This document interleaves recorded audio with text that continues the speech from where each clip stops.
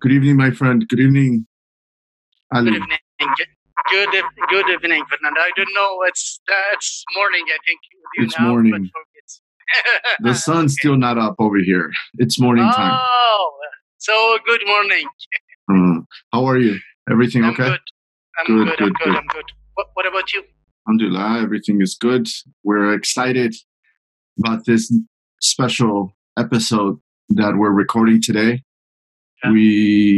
We have organized a really good virtual round table on the 10 years after the Arab Spring, so this is a really exciting episode for me.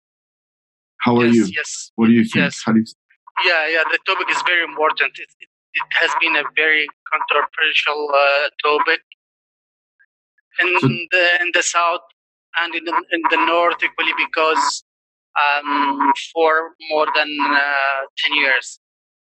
Right. The country has been overwhelmed with the crisis and conflict just since the Arab Spring began in 2011 here in Yemen. Right. To put it into context for our audience, our listeners, our viewers, today this program will be published right before February 11, 2021.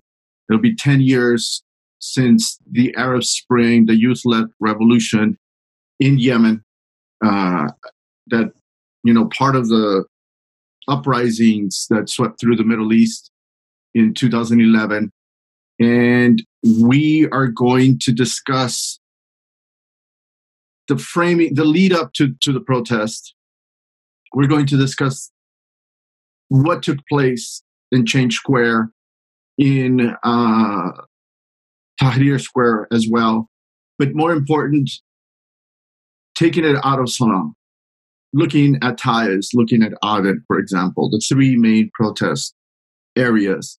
And to keep in mind that while the media and everyone has painted it as a peaceful uprising, we do have to keep in mind that after March 2011, we saw a number of fronts where the military, allied with former President Ali Abdullah Saleh, clashed with forces allied to the opposition, to Al-Islah Party, to Ali Muqsin, to the Houthis in Sada.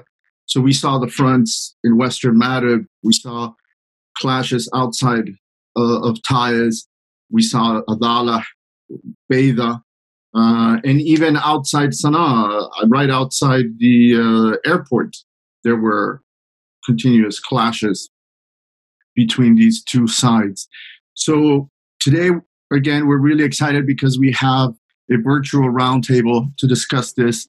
We have invited an excellent group of Yemeni figures to join us. We will have Dr. Abu Bakr al-Kurbi, who's the former foreign minister under Ali Abdullah Saleh and during the transition under President Hadi. We have Mr. Amar al-Bayth, a leader in the SDC in Iraq. His father was president of PDRY, involved in the 1994 civil war between the North and the South. We have Nasser al-Rabi, who is a freelance journalist based in Sana'a. We have Mr. Laviv Nashed again from New York. He will be joining us to tell us more about his experience and his views on the uprising. And we have Mr. Ibrahim Katabi, a Yemeni American in New York, who's also will provide that view from outside Yemen, how Yemeni Americans or other Yemenis outside Yemen experience the uprising in Yemen, their hopes, the aspirations. And obviously, we will move into the aftermath. One of the main themes that we will talk today it will be the impact of the Arab Spring, of the youth-led revolution, on the structure of power in Yemen. In the lead up to the 10-year anniversary, we're going to see a number of articles being published. We're going to see a number of conferences, think tank discussions, everything on a lot of issues. But what we want to do is we want to focus on the impact the revolution had on the power structure, because that is what we're dealing with today, right, Ali? we're dealing with, multiple centers of power. We're dealing with, new actors, armed, well-funded, surfacing throughout the country. And so we want to see where the Arab Spring started and how it lead us to today. So right now, we're going to welcome everyone because I think everyone is joining us already. We're going to start admitting our good friends into the room. Hello, good morning, good evening, everyone.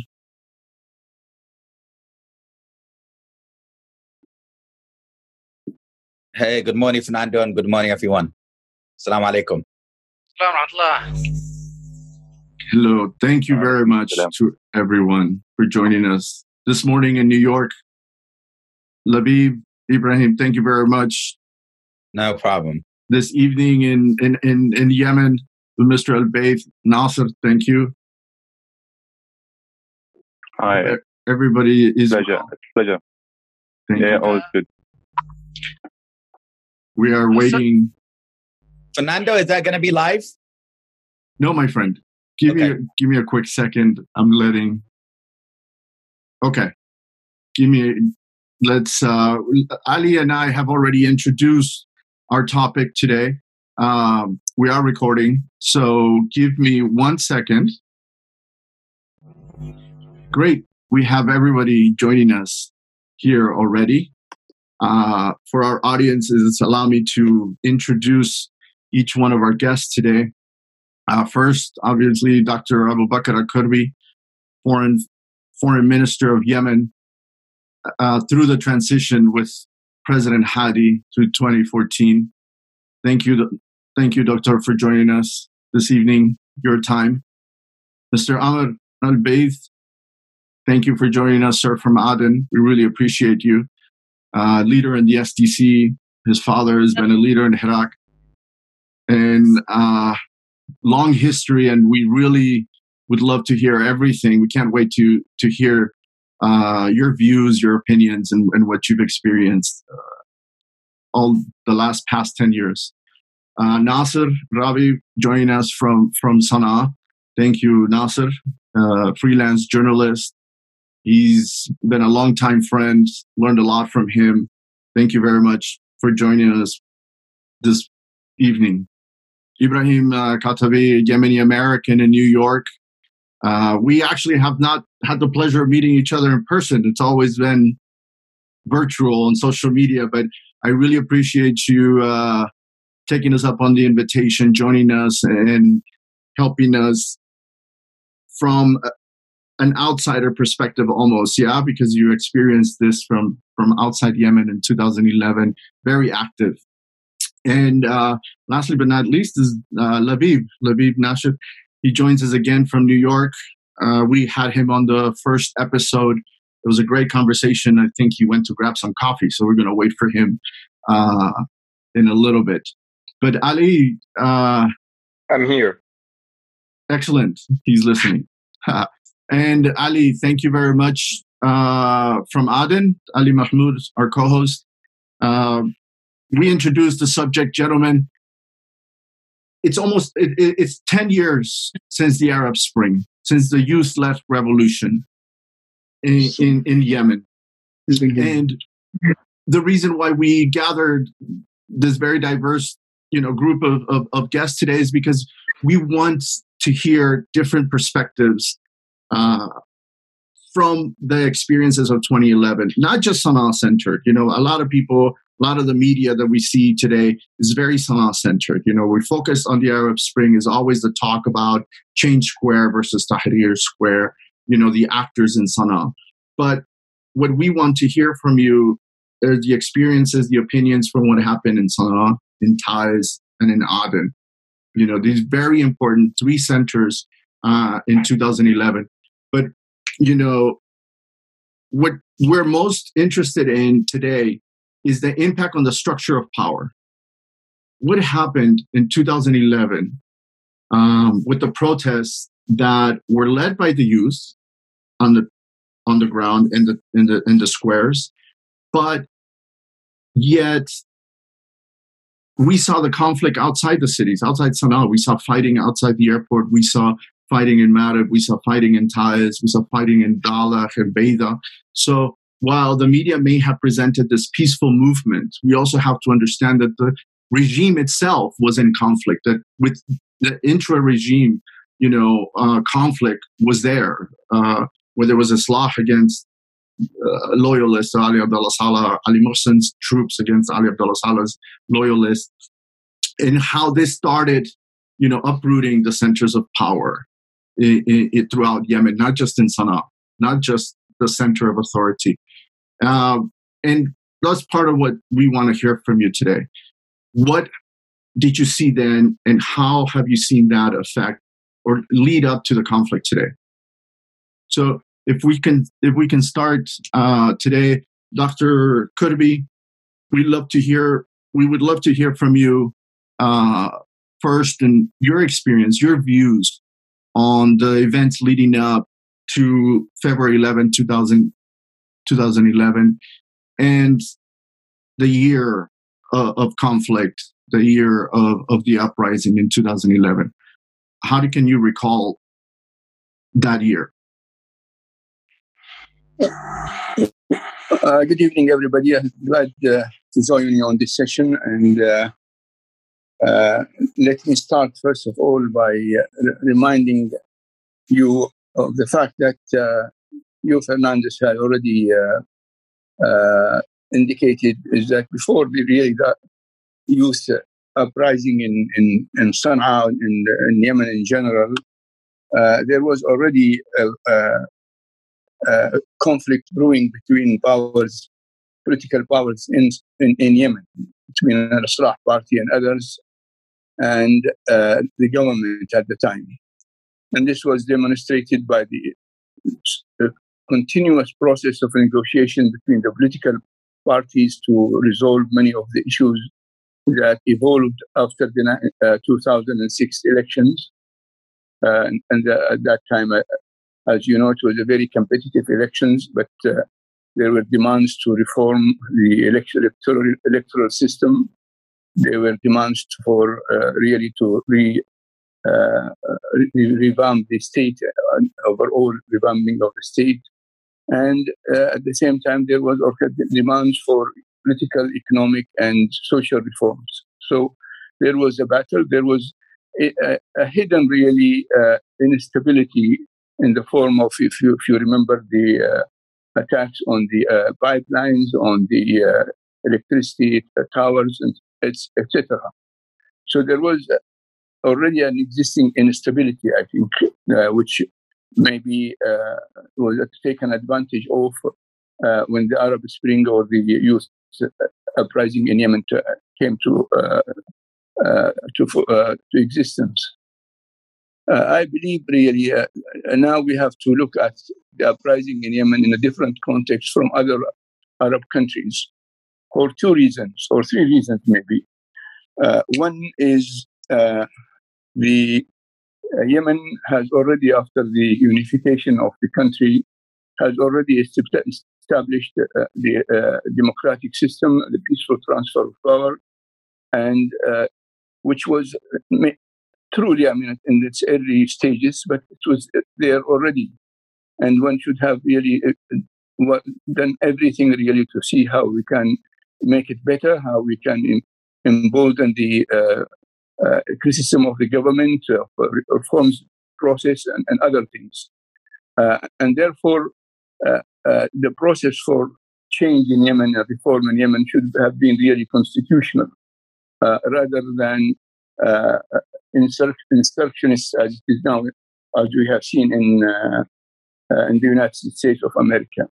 But at that time, there were the Arab Revolution or Arab Spring in Tunisia and in Egypt and in Libya, and people in Yemen, unfortunately, the youth and other political parties just took advantage of that situation, believing that this is the quickest way to achieve the objectives of reforms, reforms that have not really materialized, unfortunately, as we see at the moment in Yemen. And even worse, I think, of all is that even when Yemen produced the best, I think, political solution for then the conflict that started in 2011 and after 2011 through the GCC initiative, instead of trying to build on it really and stabilize the situation, the transitional period was actually manipulated in ways that did not really deliver the objectives of stabilizing Yemen and enhancing the process of democracy and peaceful transfer of power. So these are the 2 points. The third one is, I think, is that the leadership for the youth wasn't really very clear. They had a lot of slogans, ambitions, but no leadership, no direction, and therefore they weren't able really to continue the process they wanted to initiate, and the political parties came really and hijacked their attempt to reform the system in Yemen. So this is my starting remarks. Thank you, Doctor. Thank you very much for summarizing your views, your opinion from the events on leading up to the uprising. Mr. Amr Al-Baid from the South, how did the South experience, and mainly, was it an Aden-centric view that we still have on 2011, or did we see this throughout the southern provinces in Yemen? First, thank you, Fernando, and your respective guests for having us stay with you, and I hope that we have a good talk today. Well, as you know, the perspective is different from our side than from the northern side or the Sana'a side of the whole scene. As you know, we look at it as after 1994, the unity is not there anymore, and Saleh formed his own country, his own system, based on the balance of the classical powers in the north. Then I think he couldn't manage that balance of the classical powers, and then they started by different means. That was as Dr. Qarbi was saying, 2016, after during at that time it's called the Liqa al-Mushtarak, as I remember, and as it goes on till the Arab Spring, and they got the opportunity to use that, where we see it is more of a coup, that one of the sides among the political structure that Saleh formed, like for example Ali Mohsen and Zindani and the Muslim Brotherhood, took over and used those people's and youngsters' ambitions to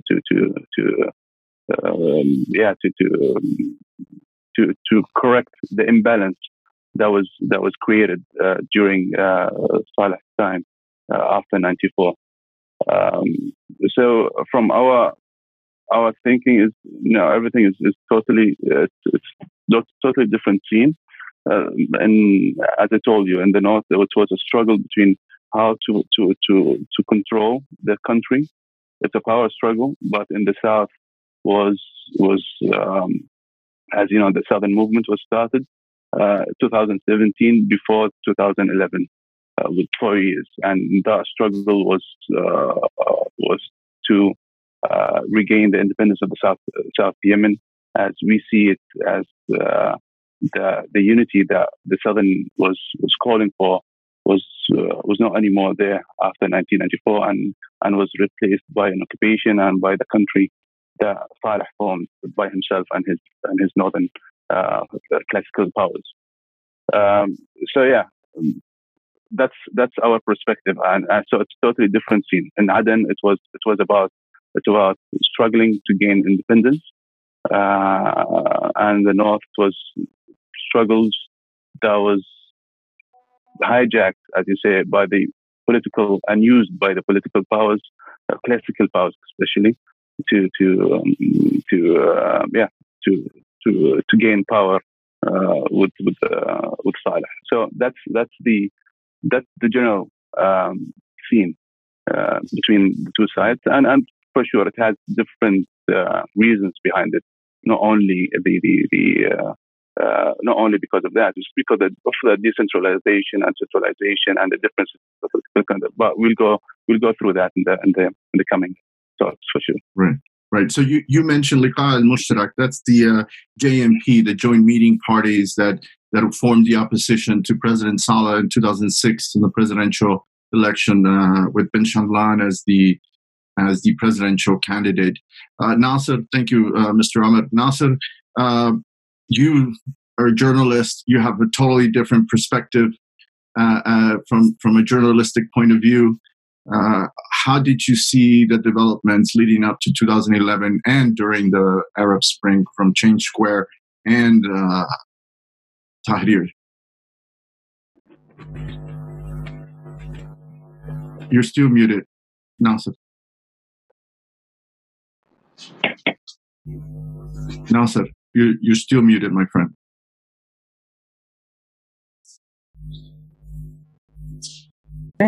Yes, thank you. Yes. I'm sorry, thank you. Well, the so-called Arab Spring was a ray of hope, a glimmer of hope, but unfortunately it turned out to be chaos and anarchy, let me say. And we are ending up to this chaos. We are witnessing this chaos until now, after 10 years. So, but this does not mean that people, or it was wrong thing. I was very enthusiastic. I was one of the supporters of that uprising. And I hoped for Yemen to have a state of justice, a state of law and order, and a state of sovereignty and dignity. But this is still not achieved. And maybe now the difficulties we are facing now, and Yemen is facing now, is even more difficult than it was or than it were at the time, because now Yemen is divided not only in two, but into 5 or 6 or so. People are highly polarized. Tribes also are highly polarized, not only between south and north, as I told you, it's within Yemen, the whole Yemen. But that's the thing, right, Nasser? That's the thing, right, Nasser, that in 2011, in Change Square in particular, around Sana'a University, we saw the tents being occupied by Houthis, by Islah, by Ishtirakis, the socialists, by independent university students. They were all maybe not friends, maybe not allies, because there was still a lot of fighting amongst them inside Change Square. But they had a goal, right? They all agreed on one goal. But today, is it more that, the common enemy, Ali Abdullah Saleh, has been removed? So now, what's keeping all of these groups from coming together now, putting aside some of their differences and trying to reach an agreement? What's keeping them so divided? What is creating this rivalry, this fighting? I think what keeps them divided is that they never had a unified vision. They never had a plan, a clear plan, also a leadership. But let me be realistic. Vision. The plan and the vision were completely different from the very beginning. Everyone seemed to have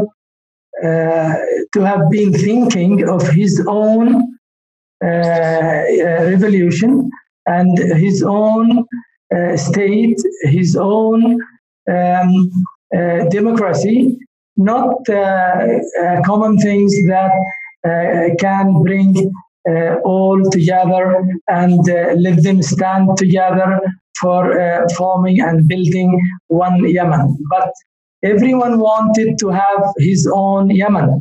This is the only thing. This is the only explanation that we can say, because now they are killing each other now. They are not only politically different, but they are killing each other, and they are loyal to different countries outside Yemen, unfortunately. Right. Labib, to take on this theme brought up by Nasser, you were at Change Square in 2011, as we heard from you during our first episode. You saw what was going on, who was at Change Square, and I don't know if you crossed the line and went into Tahrir Square to see the GPC side, but I was going back and forth to this image of unity in Change Square in 2011, where I walked tent to tent to tent, and I saw what was going on. What groups were Houthi? What groups were Islam? What groups were youth, independent youth, from the university. The Ishtiraki corner, by the juice bar right outside the front gate. What happened to even this image of unity from 2011? It wasn't peaceful. There was fighting inside Change Square, arguing, fighting over the stage, everything. But at least everybody, when it was time to protest, you saw diverse groups going up to the front, to protest. But now, what's happened to that unity? Good evening and good morning for people here in America. Good morning for you, Fernando, first. Do you hear me? Yes, thank you. Well, I'm going to start with the reasons. First of all, I know Ibrahim Al-Khattabi, he knows me well, and for the others, Dr. Kirby, who I met him just one time here in New York City on, I think, December 7th, 2000, after the, bad events happened in Sana'a in December 2018 or 19, I don't remember even now.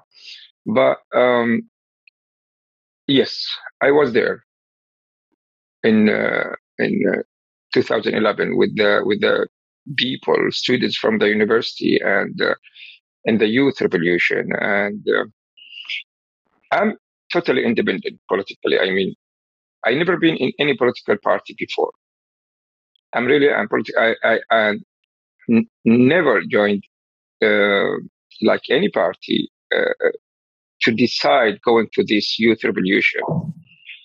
I had my like the others, I have my own reasons.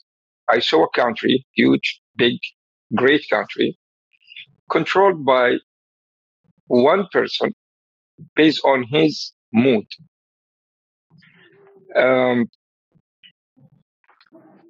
This is a very important point. I met Ali Abdullah Saleh like 2 times. Nobody can say that this guy didn't like his country or didn't love his country. He did a lot. But the way he was controlling the country was not the right way. People around him, many of them were bad. And that time in 2011, this is just short words. I don't know if the others were with us in Sahat al-Taghyir, but for those who were not there, in 2011, I was a project a project manager for the MENA, North Africa and Eastern Middle East. Middle East. Yes, for working for a Swiss company. My salary was that time $6,000. I have residence in Switzerland. I had everything that if anyone was like looking for people who said, oh, those people who went to Sahat al-Taghyir, they went there looking for a job. They went there looking for money. They went there looking for a position in the future. We didn't go there to look for something like that. The real reason for us to went there to change the whole situation in our country. I can talk here like 2 hours, but there is, this episode for not for listening to my reasons why I went there. I just give you a brief why and why we went there as an independent people. Now, the result that we wanted that time is to see democracy in our country, real democracy. When we started there, we formed a committee for people. We called Abdul Janadi. We called Amin Jum'an. We called some people around or close to Ali Abdullah Saleh, and we told them, please, we need only 4 things. Only 4 things. That was in the second week when we started in 2011. We need you guys to, first of all, take the corrupted people to the jail. This is first. Not to reward them. There is a lot of files for people who did bad things in our country.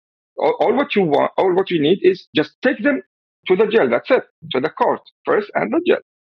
Second, please change the record for the election.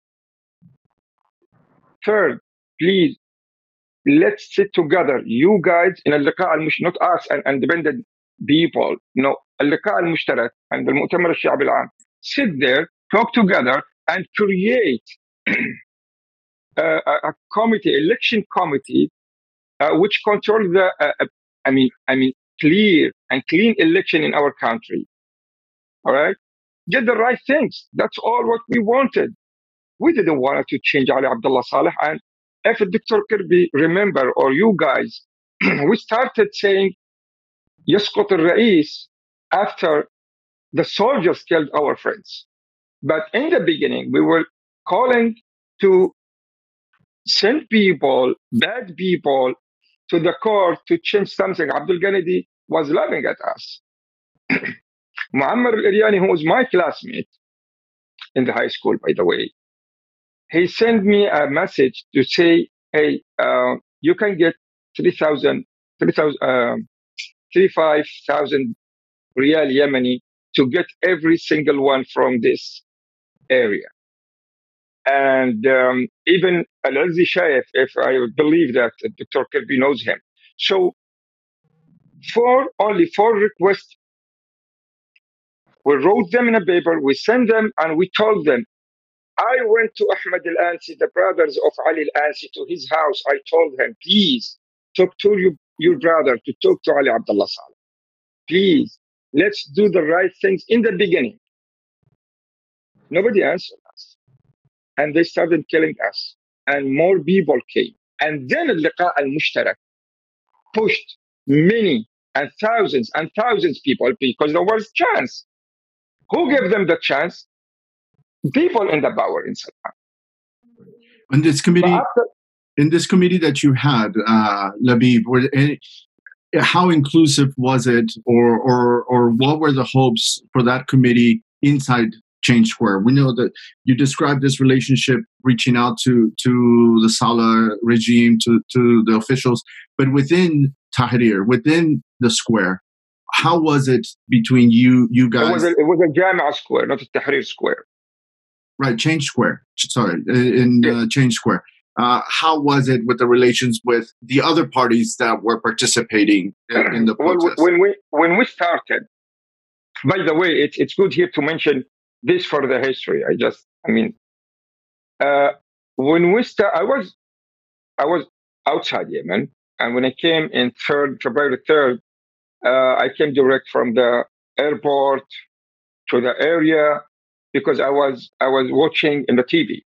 So I saw some of my friends, like engineers. I'm a petroleum engineer in a way, so I saw some of them. And when I called them, they said, let's meet there and let's do something. We were individual, like people individual. No parties, no political parties. Don't ever listen to someone saying that Liqa al-Mushtarak started this. Nobody started this. Small people. And by the way, there was only one guy, the biggest guy between us. He's Ahmed Saif Hashid. I didn't know him. However, he is the parliament member from our area, from Al-Abus. So, that day he just got his salary and he paid his salary to buy the first tent. And from there we started. Ahmed Saif Hashid in February 11, actually.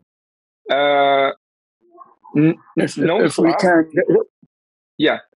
If you can just summarize the issues, because if we go in talking in details about the events, as you said, we will need days really to talk about them on how things progressed. And I think the objective is to define the responsibilities and consequences and the resolution for what's happening at the moment. No. What I'm saying here, Doctor, is when we started with the good intentions. We didn't start with the bad things. Yes, no question about it. Yes. After the delay of response from people in power in Sana'a at that time, the political parties came with a huge amount of people. And then what happened was in their hands, not in our hands. Things took out of our hands as independent people, as a youth. It became like a political issues. People, they taken revenge against each other. Right. This is what happened at the end. And one more thing. After that happened in 2013, we tried as independent. We tried to bring them again to the same table. Like we went to Abdul Karim al-Iryani, rahmatullah alayh. We went to everybody, the president of Islah, the president of Al-Houthi, the president of Al-Mu'tamar al-Sha'bi al-Aam, just to talk to them. We don't want this civil war in the future. Please try to, but nobody was listening. Was listening. Right. Let me jump over to Ibrahim and hear, his views, how the Yemeni American community saw these events, developing in 2011. Ibrahim? First of all, Assalamu alaikum jami'an. Thank you for having us, Fernando, and your D1 broadcast. So basically the 2011 uprising, the Arab Spring, the Yemeni Arab Spring, to me, honestly, is one of the most beautiful movements in Yemen's history, not only recent history, but entire history. It was one of the most beautiful uprising that it was done peacefully all across the country by youth, by women, civil society, tribes, all joined hand in hand to basically demand a change in the regime. And we're not talking about just reforms like Dr. Al-Ghirbi was mentioning. People wanted a new democratic system, a decentralized system. As you recall that, the regime was one of the most corrupted regimes by all accounts. And, Transparency International and everyone knows it was one of the most corrupted regimes. Not only that, but it was one of the most centralized regimes in the region, where one tribe, one family controls everything. Going back to the Beith points, Saleh hijacked also the unity. In 1994, when there were, against the Beith party and group in the South, just to remind everyone, it was not just North-South. Most of the people back then in the South wanted unity. But it was unfortunately was hijacked by the Saleh's regime.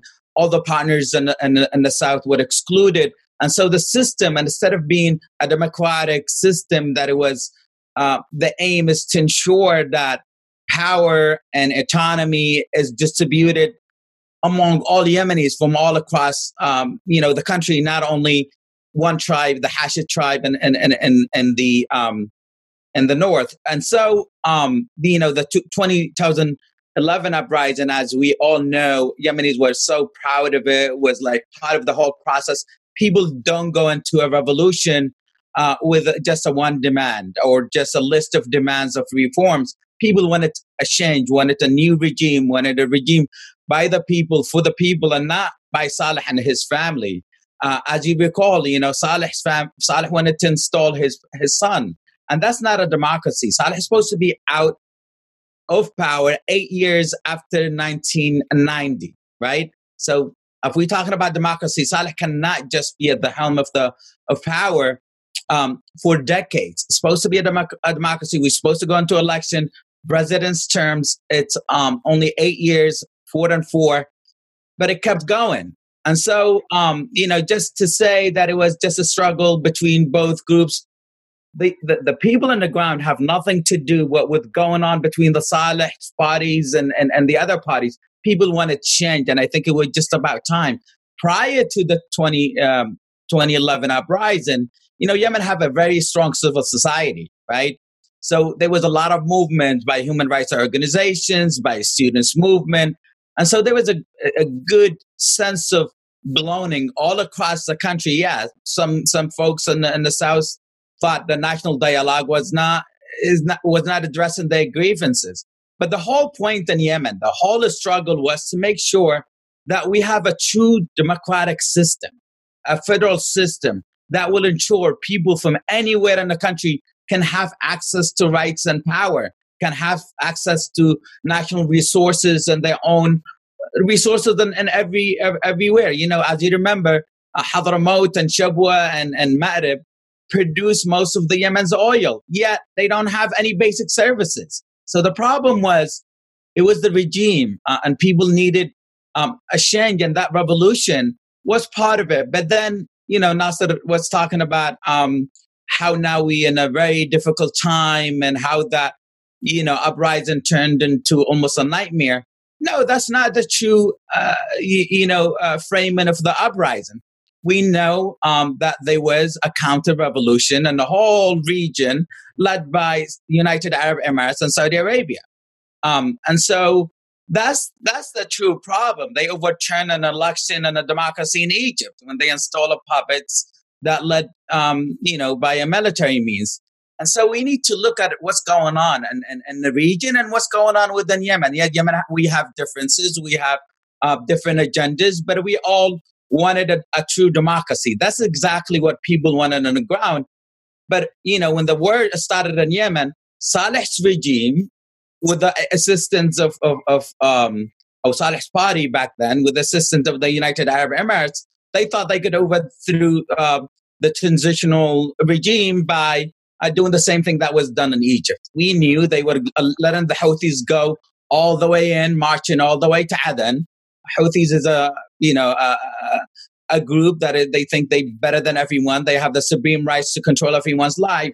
But I don't think it was the Houthis that were doing it on their own. Houthis were used as a cover, but then Hezbollah was directing them, and Iran was helping them to actually capture power. But the point is, there was a counter-revolution trying to overthrow and to stop the development, the outcome of the national dialogue to Yemenis going into becoming a democratic system. That means we're going to have some sort of a powerful, regime going forward. We're going to have economic means. We're going to have political means, and we're going to be part of the region. But, UAE and Saudi Arabia didn't want any democratic system next door. And so they hijacked the whole revolution.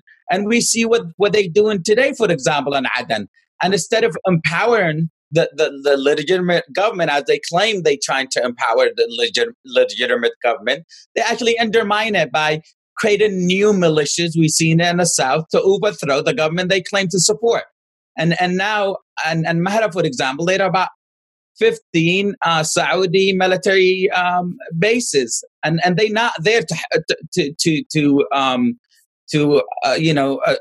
attack the Houthis. They're there to basically trying to cut some lands like they did in the past. The hijacking and the occupation right now on Socotra Islands of not allowing the Yemeni government to return. So it was part of what happened after the uprising, after the national dialogue. It was a hijacking by Saudi Arabia and the United Arab Emirates and putting us and making us look to the world as we just poor. We need some sort of humanitarian aid, and that's not the truth. Yemenis need a democracy, and that's exactly what we've been talking about.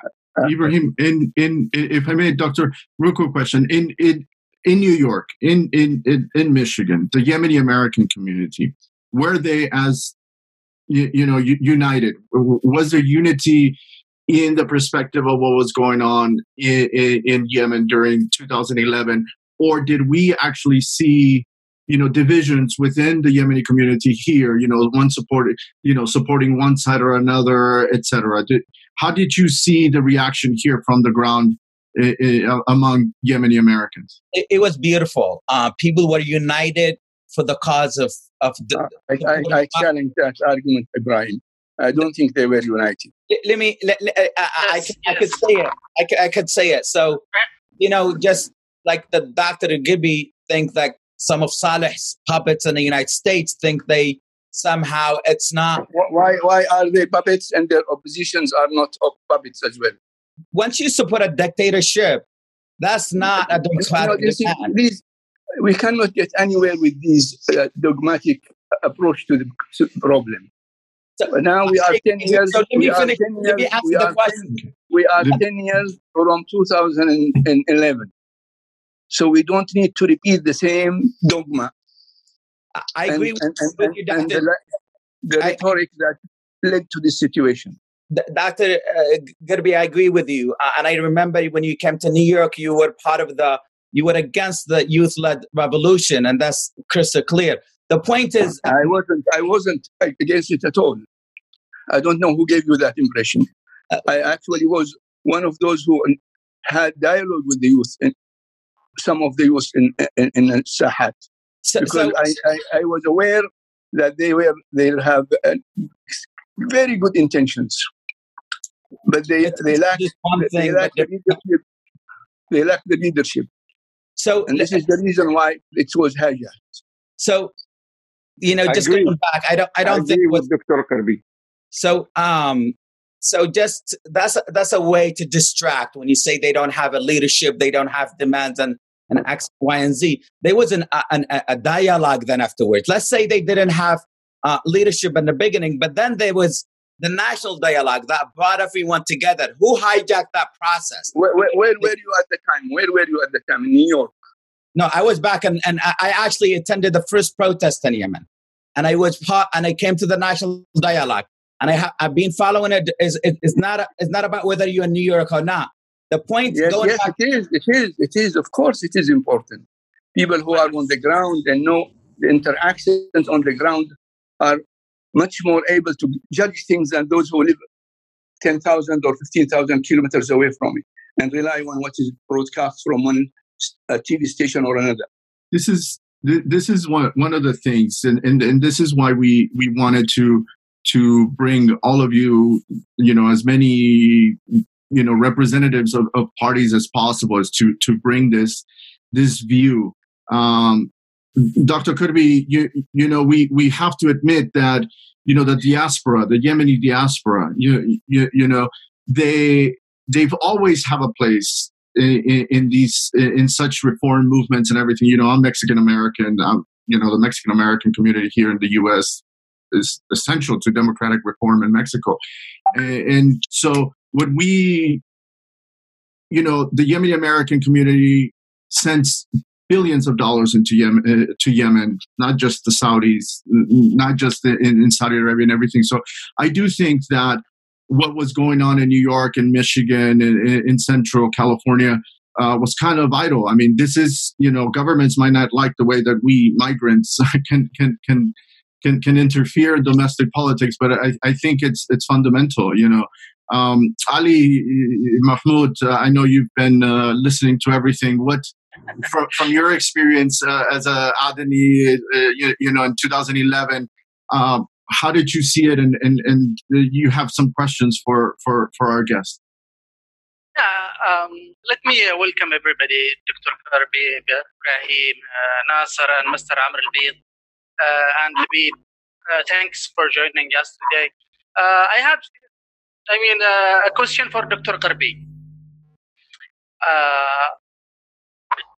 As Amr Al-Beid said, because we in the South, we weren't, a part of it. The youth revolution didn't exist in the South. The South has been on struggle for more than 20 years. The situation in the South was different, as Amr Al-Beid said, was totally different.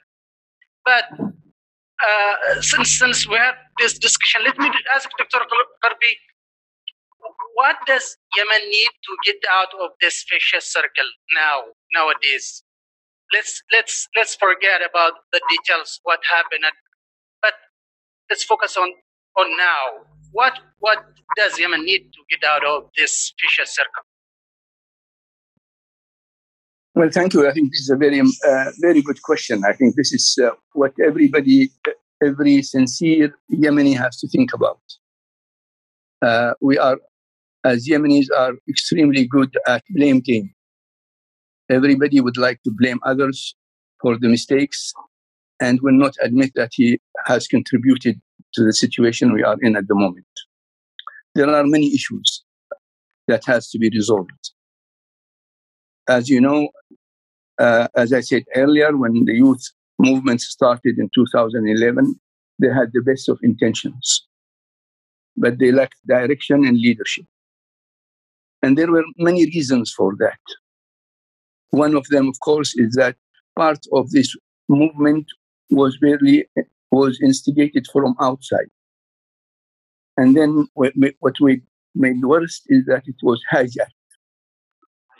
So unfortunately, those who should have taken the stand to see that the reforms and the democratic processes improved and so on were marginalized or eliminated. And this is what has led to the situation. And this was as a result of what? As a result that the alliance that took over, hijacked the process, was an alliance of hate. They hated the regime, they hated Ali Abdullah Saleh. And hate led to the situation that we are in, because they have no common political agenda. They have different objectives. They have conflicts within themselves. And this is what has produced the situation we are in at the moment. So this is now very difficult to rectify, because all these groups have scattered in different camps. Some are pro-Saudi Arabia, some are pro-Emirates, some are pro-Qatar, some are probably pro-Turkey. And therefore, how you bring them together is very difficult. And this is why, at the moment, I think just like the youth in 2011 were calling for reforms, now we have to have a new movement on how to save Yemen, how to get really those who care about Yemen. I think there are issues we know are of concern to us. Saada situation, the southern situation. But at the moment, if we try to resolve these solutions without having, first of all, united ourselves and agreeing that there are issues that we have to settle. Doctor, is the Riyadh agreement between the Hadi government and the SDC a step forward? Do you see it as a step forward? Well, I already made a tweet about it the day after, and I said there are so many hidden things in this agreement that makes it very difficult to be fully implemented. Okay, and I don't think that the intentions are sincere between the two sides on implementing it, and this is why we see the delays and the difficulties at the moment. So you don't see this as a step forward toward reconciliation, toward a peace process? Well, I look at it if the legitimate government, that's called legitimate government, now implements the Riyadh Agreement in order to have a common and united front to go to the comprehensive political solution negotiations, then step forward. But if it is going to complicate the situation and increase the conflict within the southern Yemen with the legitimate government, then it is going to hinder it. Right.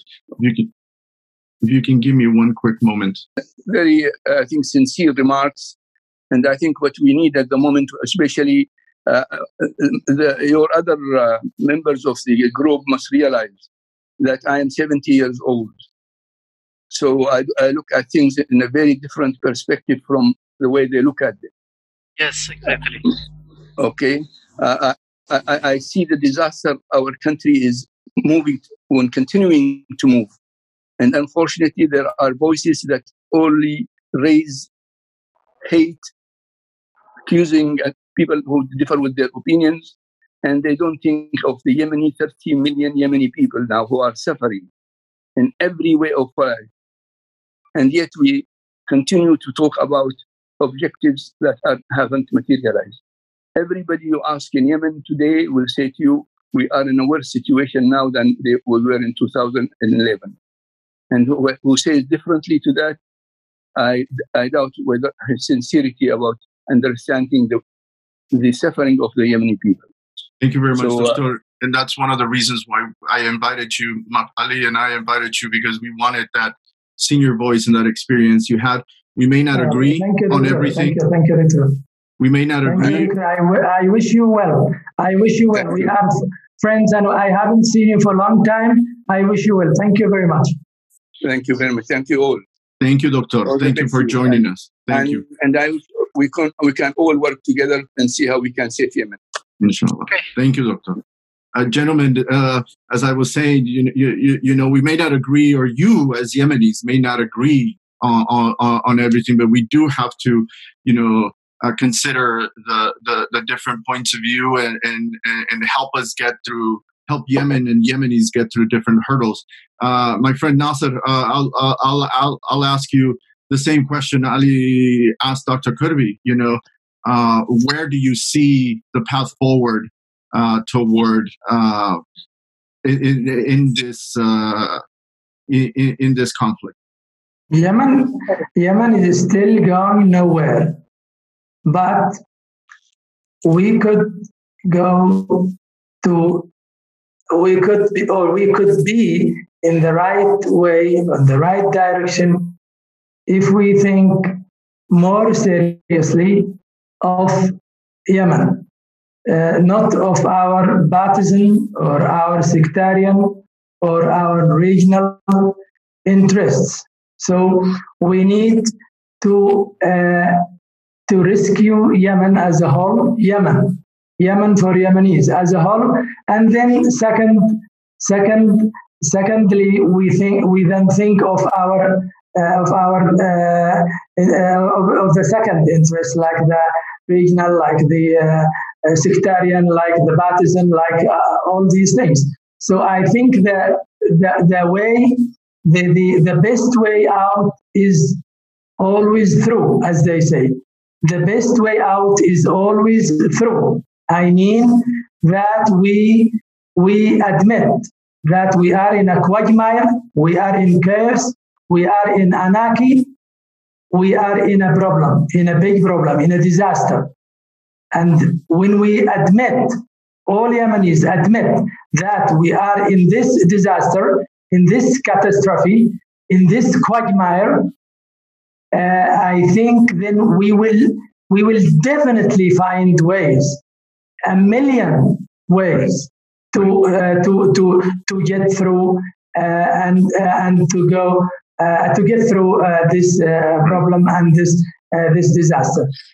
Before I get to Mr. Amir Al-Bais, can I ask Ibrahim a quick question, because I think he has to go as well. So Ibrahim, if you can give us a quick comment on this question from Ali, you know, where is the way out of this chaos? So I think we Yemenis need to come together, whether we from the south, from the north, and elsewhere. And we need to come together under a common goal, which is what's the benefits and a better future for all Yemenis. I want to see someone from Aden to control Aden. I want to see someone from Hadramaut to control Hadramaut. I want to see someone from Sa'da to control Sa'da. I'm talking about a federal system for everyone. We need to know what's in the best interest of Yemeni South, North, East, and West, and not to be a puppet for an outside agenda or interest. We know very well that the region doesn't want the best interest of Yemenis, even in the South. Even if they claim to support the Southern movement, it's not for the benefits of people in the South. I don't have any problem with South regaining independence as long as it is going to be an independent and not to be hijacked and occupied by some sort of regional powers. So the interest for all of us, we need to sit and learn and appreciate each other. We need to come up with a system. And I think the system, it starts at the end of the national dialogue, right? That's the starting point. And now we need to think on how to share power, national resources to make sure But does this come out through the UN process, or is there a need for a different track? I mean, this is one of the main questions.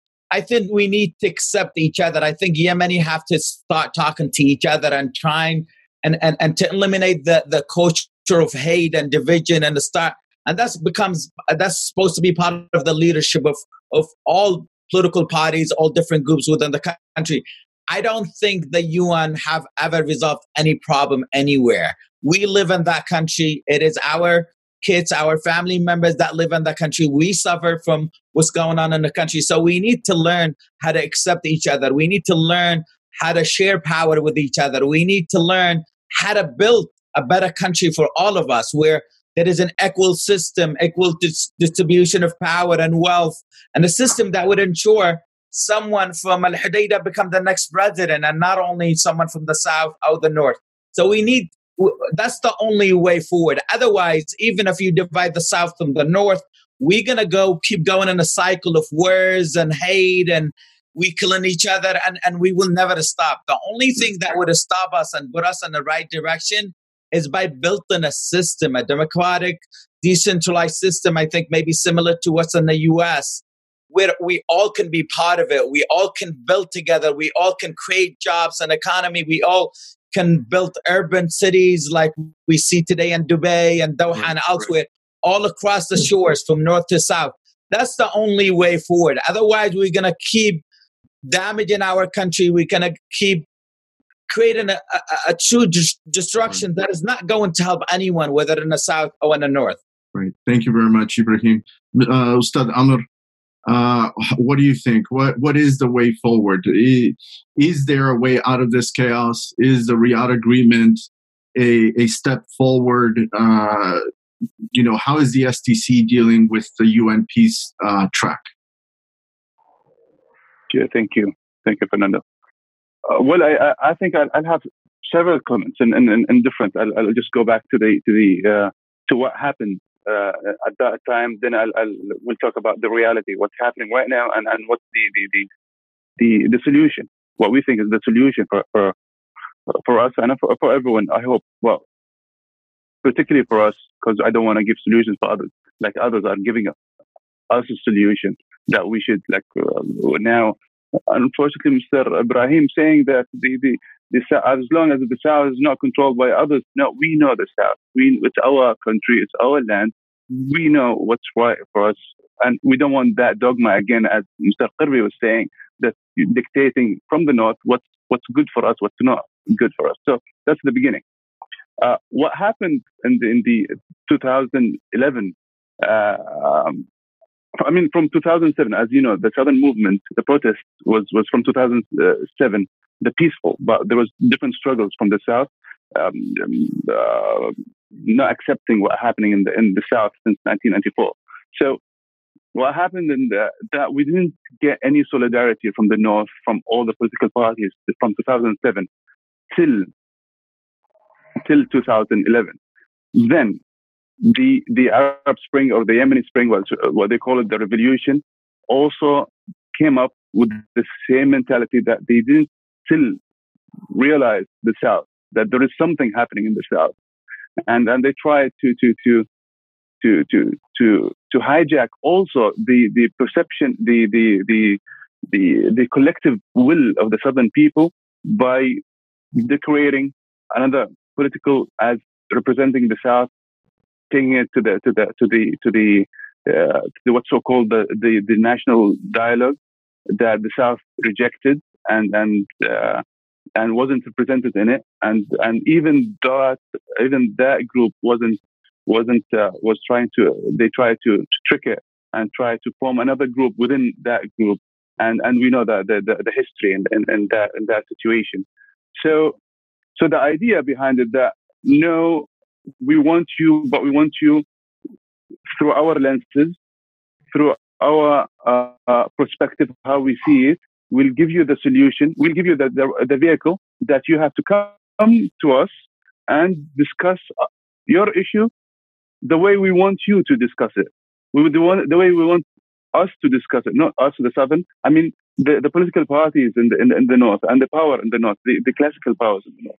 At that time, the Islah wants to have his own, as everyone's saying that the Islah, the parties have different plans. Yeah, for sure. The Islah wants to have an Islamic state in Yemen, as Zindani was saying, to 2021, 2022. But I think on the contrary, the Houthis did the Islamic state in his own version. So it's the other way. But it's the classical powers who took control, how they see it. And unfortunately, even the revolution, even Mr. Labib and Ibrahim, the youngsters, who unfortunately we see that they still trying to overstep the South and saying, no, we'll have a democracy and that's it. But let's come sit on the ground and see what's the reality on the ground. There is totally different angles on the ground that we have to look at it. Not the way that we just look at it from the square in Sana'a. There is a square on all over the South that's saying something else. So that's what happened at that time. Now the from our approach and how we see it, we see that the country that was formed by Abdullah Saleh is not anymore there, and Yemen is shattered. Is not anymore that Yemen that Abdullah Saleh created by his own balance. But the power is everyone is trying to get their own like part of Yemen and also trying now to get part of the South too. So what we say that no, we have to sit together. We have to sit on the table and discuss the realities. Why all this has happened? Why the South? The problem in the South is not solved yet. And if they say that the South was solved in the national dialogue, then why are we still talking about it till now? So there is a problem. So there is a problem in how to see how we're seeing it. So we have to sit and discuss it and an open table and without condition in a different vehicle, not the one that they designed. We have to all design it together, the vehicle that we can sit and discuss in it. The problem, Fernando, now that they say, no, come and let's discuss it under the GCC initiative, under the national dialogue, and we don't approve that. The South didn't approve that, even in 2011. We didn't approve that the GCC initiative is the right vehicle for us. And you know that we boycotted the election of Hadi and the South, and there's totally different message, different perspective in the South. So now I think we should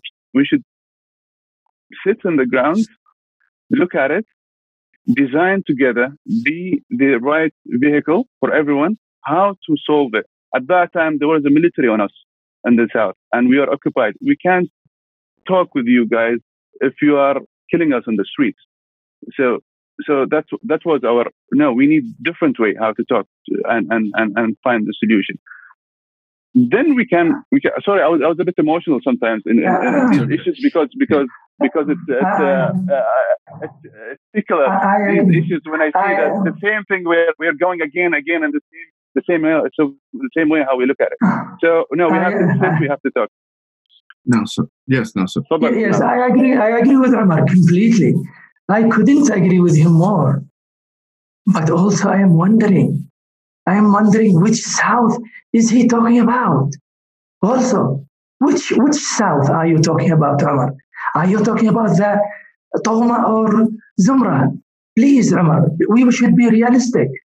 Please, Umar, I love you. I love Yemen. I love Southerners. I love everyone. I respect you. But now, this is what came to my mind. Also, in the South, there is a problem also. In which South you are calling people to? Thank you, Umar. Thank you, Umar. Thank you, Umar. Thank you. Shall I reply? I would add one thing before I leave. Fernando, I'm going to have to go. Yep. I would appreciate what Amr was saying, about the South. I don't think the point is right now about, so we control the South. We're only going to go based on our terms. That's how the Houthis is going to talk. That's how Al-Qaeda is going to talk. It's not just because you control, you have a militia or have some groups that now you're going to have to set your own terms. What we need to do right now, we need all Yemenis to come together, not under any kind of conditions. We need people to talk about the future of Yemen, not, we were doing this back in the day, but now we can't deal with it. And let's remind everyone else, the Southern movement that Amr was not part of, it started in 2007 peacefully to be part of the system, to reform, to make sure that it's an equal access to people in the South and the leadership position. It was not about dividing the country. And now the way you claim and you have some sort of power in the South, we know most of the militias in the South right now that you claiming to be thinking about the independence are funded by United Arab Emirates. If they have the rights to intervene in the country, but now we in the South and the North don't have any say somehow, we can't talk about the future of Yemen. Are we repeating the same thing? No. We need everyone to be at the table, from South, North. Ibrahim Amr is saying the same thing. He is saying that we should come up with new tools. Exactly correct. And the GCC initiative, the national dialogue doesn't work anymore. This is our perspective in the South. You have to mind this, please, guys, from the North, from anywhere. This is all tools. The GCC initiative, the national dialogue outcomes, the political cancer resolutions doesn't express the perspective of the Southerners. Let's look for new tools and sit together. So what would that be? That new tool? Ali, what new tools are you talking about? Can you explain to us? What would you recommend going? Ibrahim, the South wasn't included in the national dialogue. This is the problem. The South wasn't included or represented. Just little or a small group backed by Hadi and his fellows, and took them to Sana'a to represent the South. They ignored the people who are on the ground. This is the problem. So we need new tools. New tools, as Amr said, to agree on new tools, new ways, new techniques, and sit together. I need to say something here, guys. All right, guys, look, I'm going to have to go. It was a pleasure meeting everyone. No. Please, give me a second. So, Ali, now you said that... Assalamu alaikum, everyone. Thank you, Ibrahim. Thank you. The South wasn't represented in the new government or in the dialogue or whatever. So, do you think that, like, you, Ali, just assuming this, you or people behind you represent the South? No, Labib. Let's be honest. Calm down. Okay. Yeah. I'm with you. Just relax. Labib, we're a bit emotional. Allah, because this is something like it's really. I feel so. Okay, can I say something? One more thing. People, and this is a question also for Amr. People who was born and raised in Aden, and their fathers and parents born and raised in Aden, considered جنوبيين ولا عدنيين ولا لا؟ Yes, 100 point, yes. Okay, and they call them. We have been saying that. We have been saying that, Labib. Thank you. Do you hear some comments from there, or from here, or from there, and you say you are trying to trim? All right. Okay. Okay. Let me finish. And people who their roots back to Hadramaut, like Fulan al-Fulani Balfaqi, but his grandpa was anyway Arab 48. You just confirm that they are going to be in 100%. I'm one of them. You are a Sotri. Okay. Why not? I'm one of them. All right. I'm 48 Adani. Now, I have a different. Okay, let me finish. I have a different perspective. Yes. The South has to be represented in a good way and a right way, no doubt. Okay, not by people from Al Qaryah, please. Not by people. Not from the village. Okay. All right. Okay. No. Hold on. Okay. Let me finish. Give me a chance. I've been listening to you guys 1 hour. Just give me a second. I'm sorry. Right. I'm sorry. So this is Okay. So now people from Zubayd and Al Galila controlling now everything supported by. Oh no, this is not fair. This is not fair, Labib. Okay. Let me. طيب خلينا نكمل يا علي. Okay. I'm just saying. Okay. طيب تمام. We've been a victims as Adenis. We've been a victim for all the conflict happened in Aden after England troops left Aden. الحزب الاشتراكي واللي بعده. People always controlling the south, they are from out of Aden, by the way. Now, we have our own perspective. So, guys, I mean, it's not even fair when you say, okay, those people, they don't represent people from the south. We are the people who represent people from the south. So, first of all, and in the end, short, long story, I'm going to tell you what we have all to sit together at the same table under the most power umbrella in the whole world, which is the United States of America, because what I believe in, I'm not saying that's because I'm here in America, no. But we will never, ever solve this problem if we sit and on the table by our own.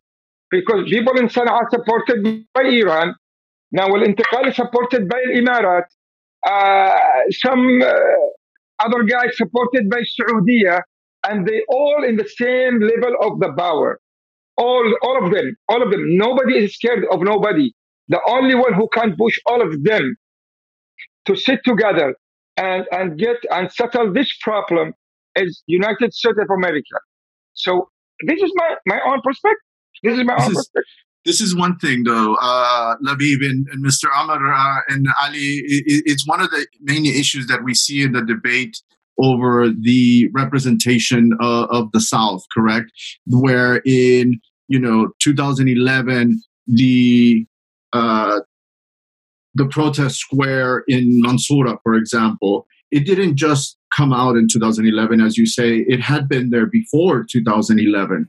This is the youth from Mansoura, from Aden, and from Yafa and everything that were sitting there since, before 2011. And then we come into 2013 with the National Dialogue, and that debate that Labib just brought up, kind of explodes, comes further to the surface. It's like, okay, but we, meaning Hirak in the South, we're not invited to the National Dialogue. I was in Aden when Muhammad Ali went to have his conference and at the Sheraton Al Goldmore with Lutfi Shatara, with all of these individuals. The rest of them, Makkawi, Khalid Abu Ras from Hadramaut. Right. So then, this was Muhammad Ali coming back to Yemen to participate. And then what we had in Sana'a at the Movenpick, we had this thing where we're boycotting officially, but Lutfi Shatara can be there, and a couple other people can be there, and Muhammad Ali is kind of not Hirak, but yes, he is representing us, as opposed to people from President Hadi, who's from Abiyan, who he picked, whether they were GPC or something, to create this group that was labeled the South, or people who were in the South panel in the committee on the Southern issue, that Iraqis continued to say, but we did not participate in that. So how do you answer that question for Labib, that on who represents the South, and how can you move beyond saying that someone that has been in Sana'a for 30 years can't represent the South, and vice versa? For sure. Shall I answer this question? Yes. Thank you. Well, see, this is an issue. This is the question that everyone was asking. I think, and there is I think people sometimes misunderstand it. When we talk about the South, we're not representing that. No one is representing the South. This is fundamental issues that we have to state from the beginning. No one is representing the South. The South is not representing only by referendum, by giving the voice, taking the voice of the people. So we have 6 million. They have to represent themselves. How? We know how. Through institutes, through different ways. But what we are talking here is representing the Southern issue, not the South as a whole. There is something called Southern issue, and that's why everyone is talking about the Southern issue. So let's define what's the Southern issue, and when we say that the people who are in like Muhammad Ali and the rest of the guys who try to represent the Southern cause in the national dialogue, it shows that it's different. I mean, the people, the collective will of the people and the struggles on the streets, everyone is saying they want independence, but you bring someone and saying that we don't want independence.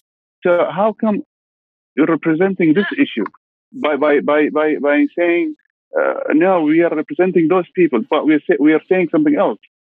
So we're not talking about the South as a whole. Like Labib has different opinion. Hadi has a different opinion. He's from the South, and others are from the South, and they have different opinion. But we're talking about the Southern cause. Let's discuss the Southern cause. Let's be precise so we can solve it and decide who. And from our perspective, we say that whoever expresses what is the Southern cause, then he represents it. So this is the idea behind who represent the South. So because it's always like even Martin Griffiths, when he speaks, he says, there's a lot of components, different opinion in the South. And we say, yes. And he say, yeah, then whom is there to represent? Say, yeah, but you're totally misleading the situation. In the national dialogue, they're talking about the Southern cause. They're not talking about the Southern people. When we talk about the Southern cause, not the Southern people. The Southern people have different ideas, different opinions. So that's to correct it from the beginning, how to see it. And I mean, regarding the issues of the South, Nasser was saying about the Togma, Zumra, saying in the South, we've done lots of work towards that. We had a problem among the South, and that's not because of, and also people in Aden, people in Hadramaut, and that because of the centralized system that we had in the South. We had a centralized system, and we centralized everyone, and everyone is fighting in Aden to get the power from Aden, trying to get the grab of the power, and that caused a circle of violence, and because everyone is trying to get it. And that's, I think, the problem with the South, with the North. When we come to the North, I think we've talked about that many times. That the problem with the North, that they don't accept decentralization. The classical power don't accept decentralization. We've done that in '94 through the وثيقة العهد والاتفاق. I don't know what it is in English. The pledge, I think, initiative. 1994. Yeah, there was an initiative at that time, and it was mainly about decentralizing Yemen. Right. And I think I think it was wrong because we didn't understand the characteristics, the political characteristic of the North. The North doesn't accept decentralizing. The classical power doesn't accept that. But we want to solve our problem in the South. And this is This is an interesting point that you bring up, because usually we hear that the North had no history of centralization. So now the North is the one that doesn't understand decentralization. In 2000, leading up to 2006, the 2006 elections, there was a talk of devolution. Electing governors directly instead of appointing them, and that would be the first step, and then the local municipality elections. But yes, that is one of the issues that perhaps later on we can bring you on and try to discuss this idea of centralization, even within the project of federalism. Yeah, that was brought up in 2013, 2014, versus your view, and I'm saying SDC now, not just Hirak, but SDC, your view of two regions, two autonomous regions in a confederation type of thing. I have a quick question to ask you still, and Labib, I have one question to follow up right after Mr. Albaith. But Mr. Albaith, you mentioned that there's a thing of representing the Southern issue and another thing representing the South. That perhaps Ibrahim and Dr. Kurbi have a point that the lack of centralization, the lack of a central leadership, is what kind of led to more conflict and everything. So, if there is no leadership, no central leadership in the South, there is a consensus on the Southern issue, right? But there is no head of the South as of yet, if I read you correctly.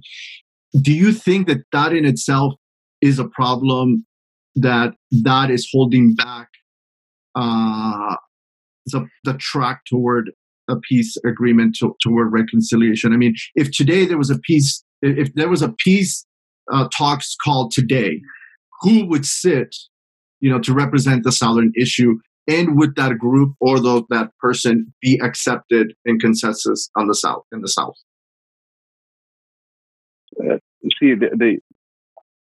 I think that's not a problem if you really want to solve the problem.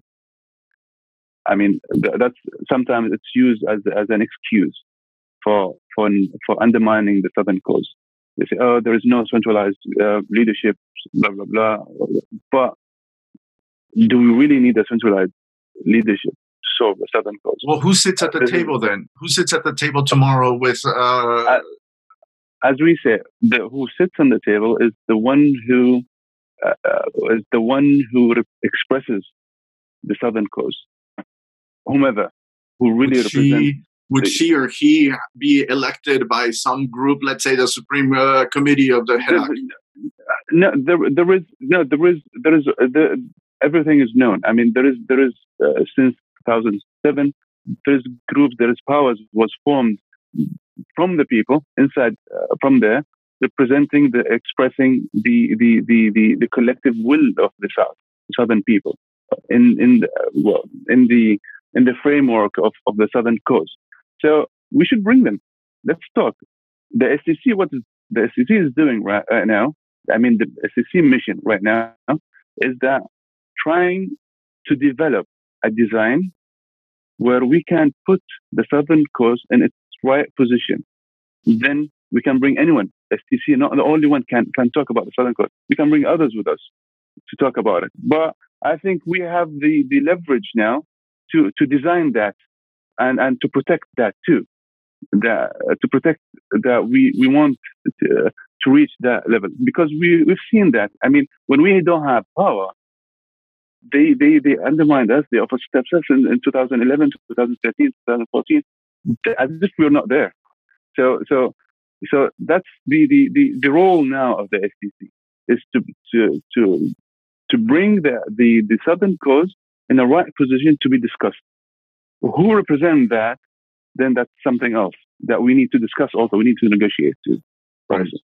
Right. And this goes to my initial question, right, of the theme of the restructuring of power in Yemen since 2011, right, where it's now allowed, the creation of real power, not just authority or anything, but real power that creates this leverage that now the South has, where it has moved from the 2007 peaceful movement of protest to now having we have to admit, military representation since 2015.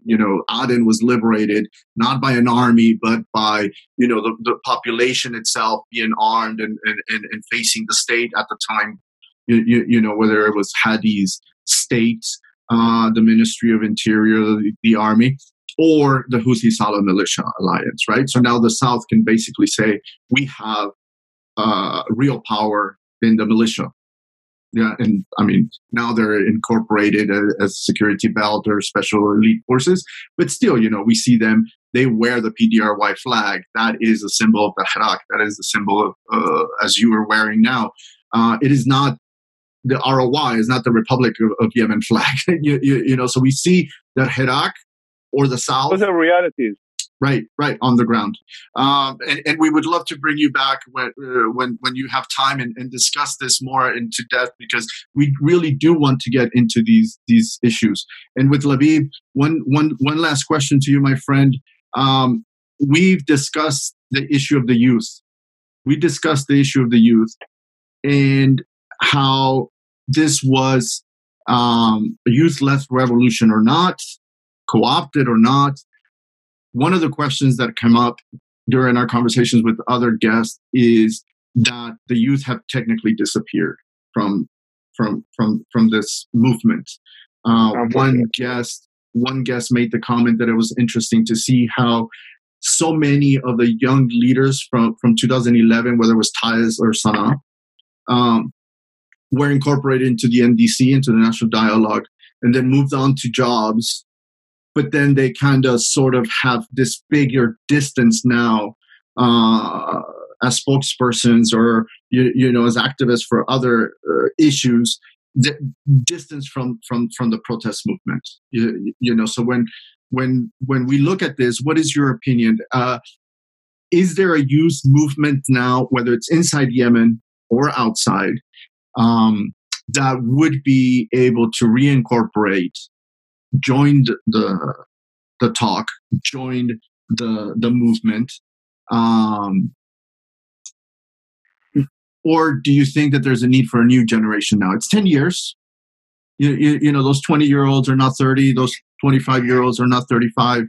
Do you see a new generation inside Yemen or outside that could come to take on that role?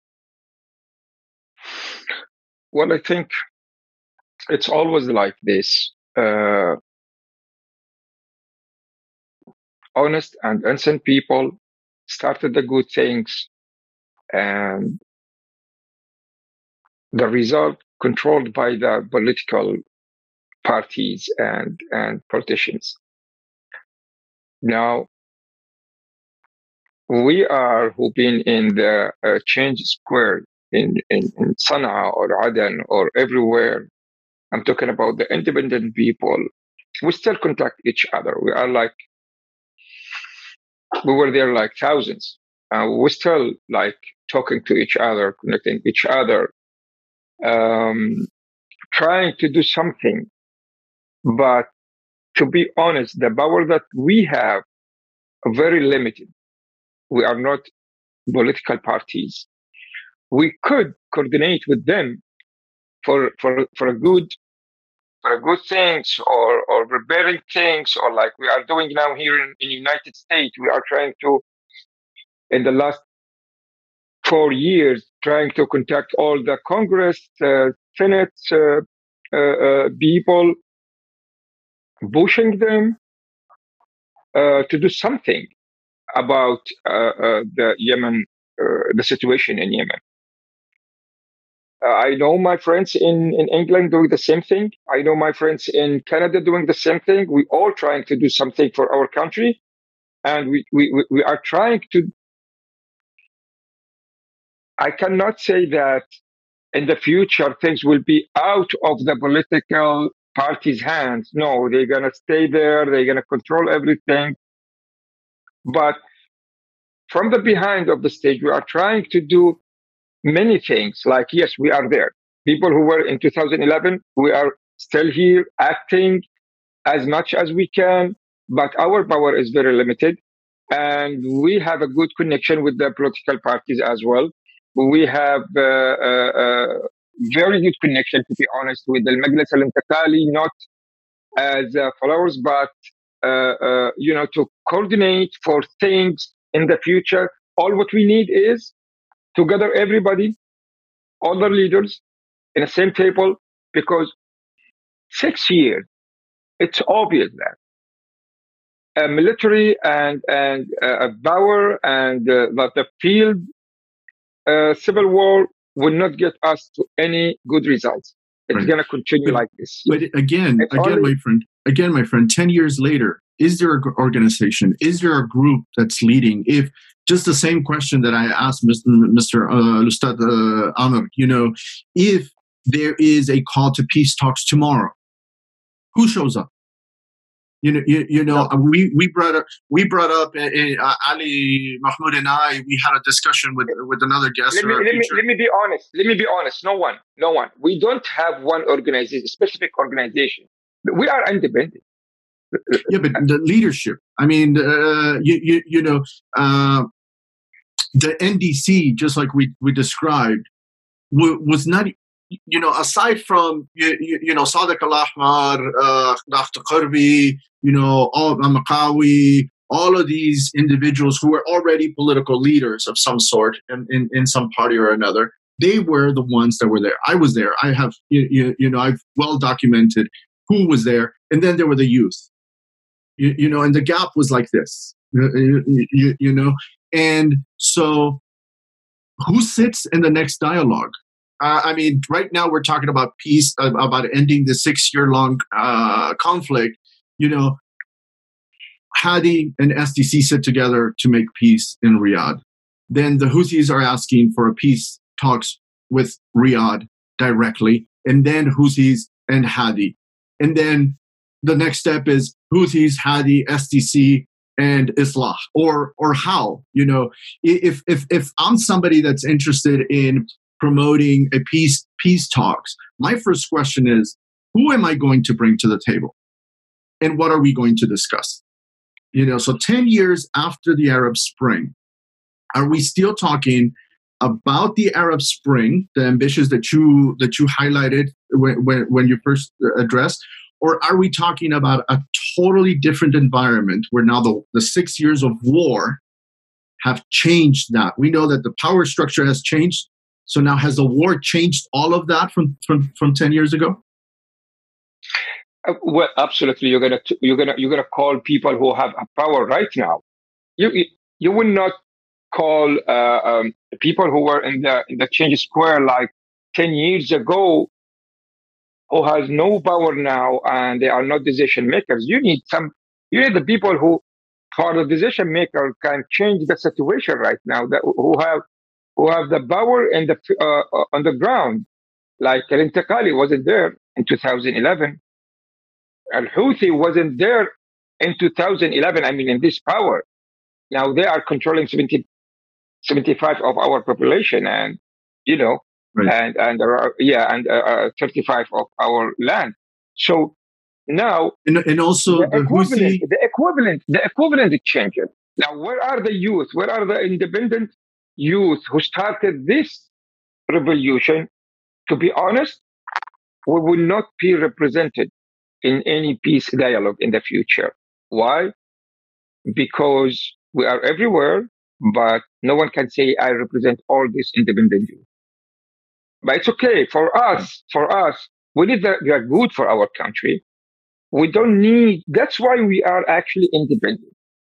We are not patience to. I mean, we don't have ambitions to get to be a president, ministers, to get any political positions. All what we need is a good thing and a happy ending for this stupid situation. That's it.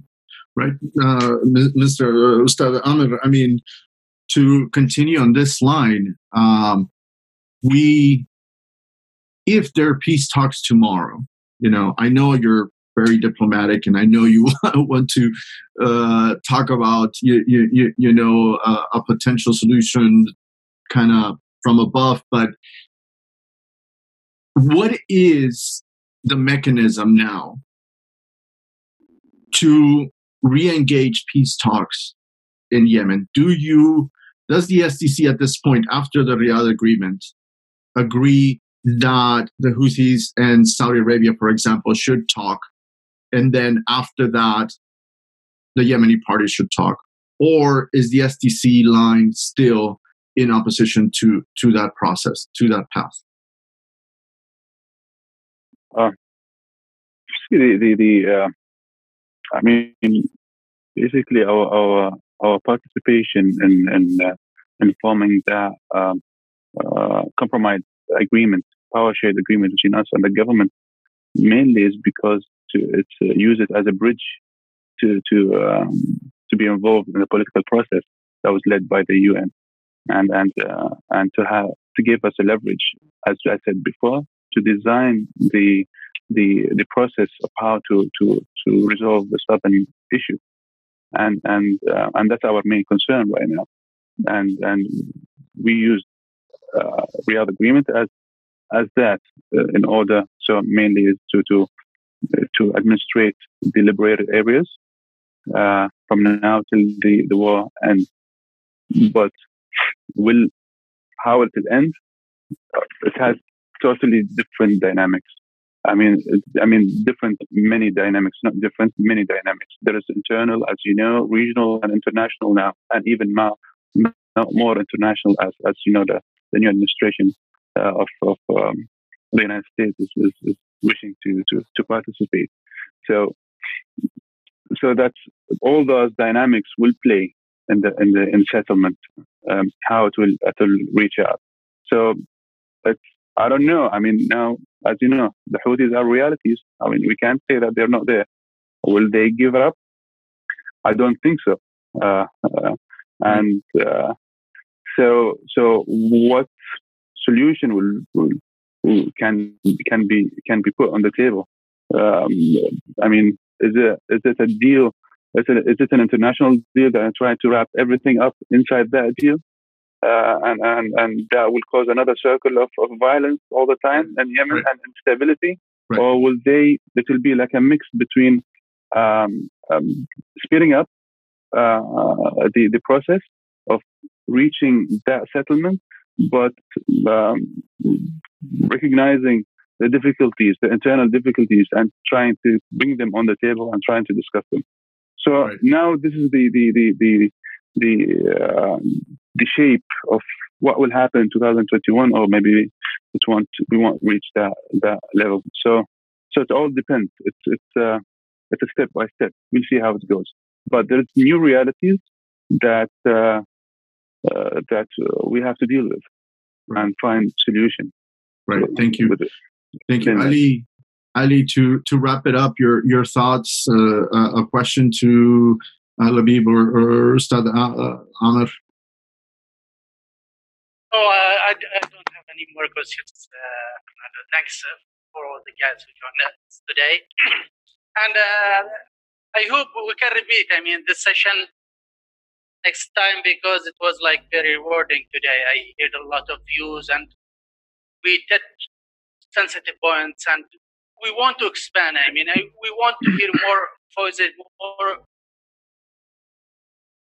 in this, in the center of the issue that we have talked about today. Right. But again, thank you very much, Ustad Amr. Thank you very much, Ustad Labib. Thank you for hanging in there for this long version of our episode. We really appreciate your time. It's morning in New York. It's evening in the region. Definitely, this is part of what Ali and I want to bring to the outside world, not just to Yemenis. We want to bring to non-Yemeni audiences, Yemenis sharing their views, Yemenis, disagreeing, but, agreeing to disagree in a way. And for me, as an outsider, my main interest is this, how do we get this conflict to end? How do we get 75% of the population to not starve in the next 12 months with aid? How do we get stability and economic development in the South? in order to, alleviate the grievances in the population, which is technically the minority population. This is reality. But yet it is the vast, portion of the country. This is where the territory is. This is where the largest coastline is in the south. So definitely, thank you very much. Any last thoughts from either one of you? Feel free to say any closing remarks. Thank you. Thank you for giving us the opportunity, Fernando and Ali, and wishing you all the best in this new D1 podcast, and we hope to see you. More and more, and we come together. Thank you, Ustad. Thank you, Labib. Thank you so much, Fernando. Thank you, Ali. Thank you, Amr, and Mr. Nasr from Sana'a. Thank you so much, guys. Thank you. We really appreciate it. Thank you very much. Have a good day, gentlemen. Ali. Bye-bye. Ali, we have to close it up. Thank you. Give me a minute, Ali. So thank you very much, Mr. Amr. Thank you. Ali, so great stuff. We went beyond what we wanted to. Can't hear you yet. Yeah, definitely more than we wanted, more than we expected, and we really appreciate the time that our guests gave us today. We really hope that we brought issues to the forefront here, to the surface, discussion, and show that there is so much to discuss in coming weeks, coming months. If we really want to see peace talks again in Yemen. Yes, I like the collection of the guests today, the variety of the guests. It was very, very nice. We heard different voices. We heard from experienced people, from youngsters, from people who were in charge with the youth revolution, from people outside. It was very good collection. Exactly. And I think Mr. Amr, Ustad Amr really brings up, the realities today that from our theme of looking at the structure of power, that, there are new realities on the ground. And Labib agrees that this isn't 2011 anymore, where, independents can sneak in kind of into the halls of power and participate. Unfortunately, maybe that's step number 2 or that's step number 3. But at the beginning, the warring parties are the ones that need to sit together and agree on a peace agreement, come together and join. Yeah, Fernando, I hope we can repeat such session and host someone from the special envoy office, right? To join us. It would be like very, very excellent, because right. We want also to hear from them. Yeah. And just as the 10 years of the Arab Spring come up, we didn't really discuss the GCC initiative itself from November 2011, but we have to highlight that indeed, in fact, the Houthis did not sign the GCC agreement of 2011. Hirak did not. Whether STC didn't exist, but Hirak didn't sign. This was just a deal between Al-Mu'tamar, represented by the President, Ali Abdullah Saleh, and the JMP, the Joint Meeting Parties, with Islah, the Ishtirakis, the Socialists. And it was their power sharing. It was the power structure making a deal with itself. Yeah, between them, yeah. To survive, to co-opt the ambitions of the independence, of the youth. And the international community played a role in that. We have to admit that the international community played a role in maintaining this power structure until 2014. Yeah, as Mr. Amr Al-Bid said, the situation is totally different now. Right, and for me, to put it together in a box, we can't anymore, because this is definitely outside the box. There's a need to think outside the box if we want a new peace agreement. And this is why I'm very critical of the UN sticking to the word, to the letter of the GCC initiative of 2011, and not, deviating from that. Even the Riyadh agreement. Even the Riyadh agreement is framed within that box, right? It's put in that box of the GCC agreement. Yes. They are trying, to keep sticking to the GCC and the political Security Council resolution, right. But this will not work, right, Fernando. And everybody knows this, but they don't want to act. To accept it, right? And my thing is that I want to keep pushing. I want to keep pushing Yemeni political figures. I want to keep pushing them in asking them time and time again, okay, what's the alternative? Yes. Have the Yemeni parties proposed an alternative to this box? Will the SDC, now that they're represented, now that they're legitimized and recognized within the GCC initiative framework, will they propose a new path forward, or is it that the Houthis having the leverage, and let's say they have the most leverage on the ground politically, etc. Can they dictate the alternative? Should they dictate the alternative? Or is it still up to President Hadi to be creative and come up with a solution? Or is it now up to Riyadh to come up with a new solution, a new GCC? I've pushed since 2015. I've said time and time again that there has been a need for a GCC initiative too, which means a new concept. This is the core problem, Fernando. So we need to come up with a new initiative. We need new tools, as Amr al-Baid said. We need new tools that suit the situation now. Right. That address the issue, the reality now, right? The GCC addressed the situation, the reality of 2011, right? But now it's a different reality, as our guests pointed out throughout.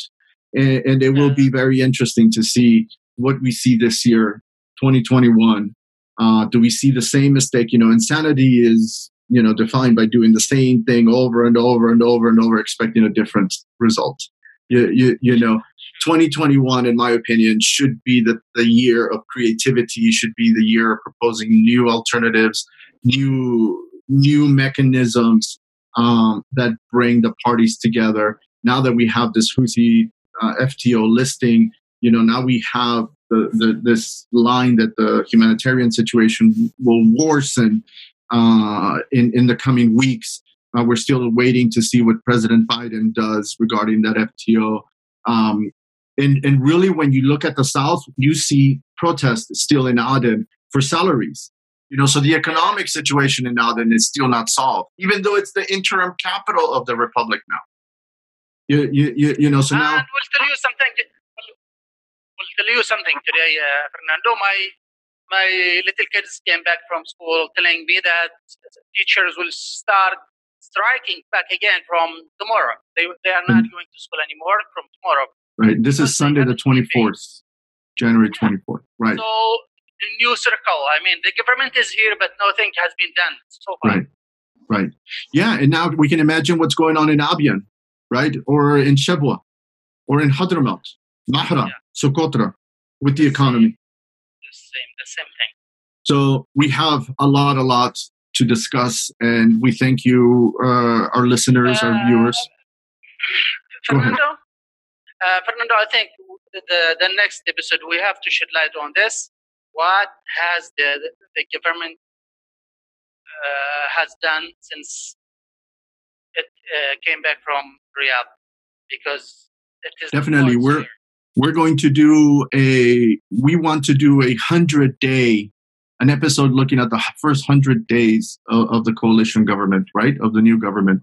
So we'll definitely, we're tracking all of this. We're going to wrap it up in an episode, and we have to think of who we're going to invite in order to help us discuss these issues, because definitely it's going to be important.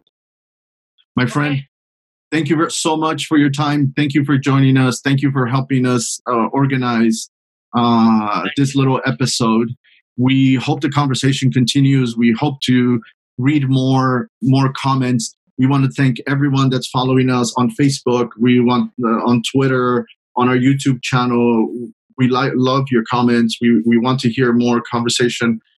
Please feel free to send us any comments that you may have and suggestions, obviously on shows. But so far so good. Thank you very much, Ali. Have a good evening. Thank you so much. We'll talk soon. Have a good day. Thank you, my friend. Thank you so much. Thank you. Let's see you soon. Thank you for sure. Thank you.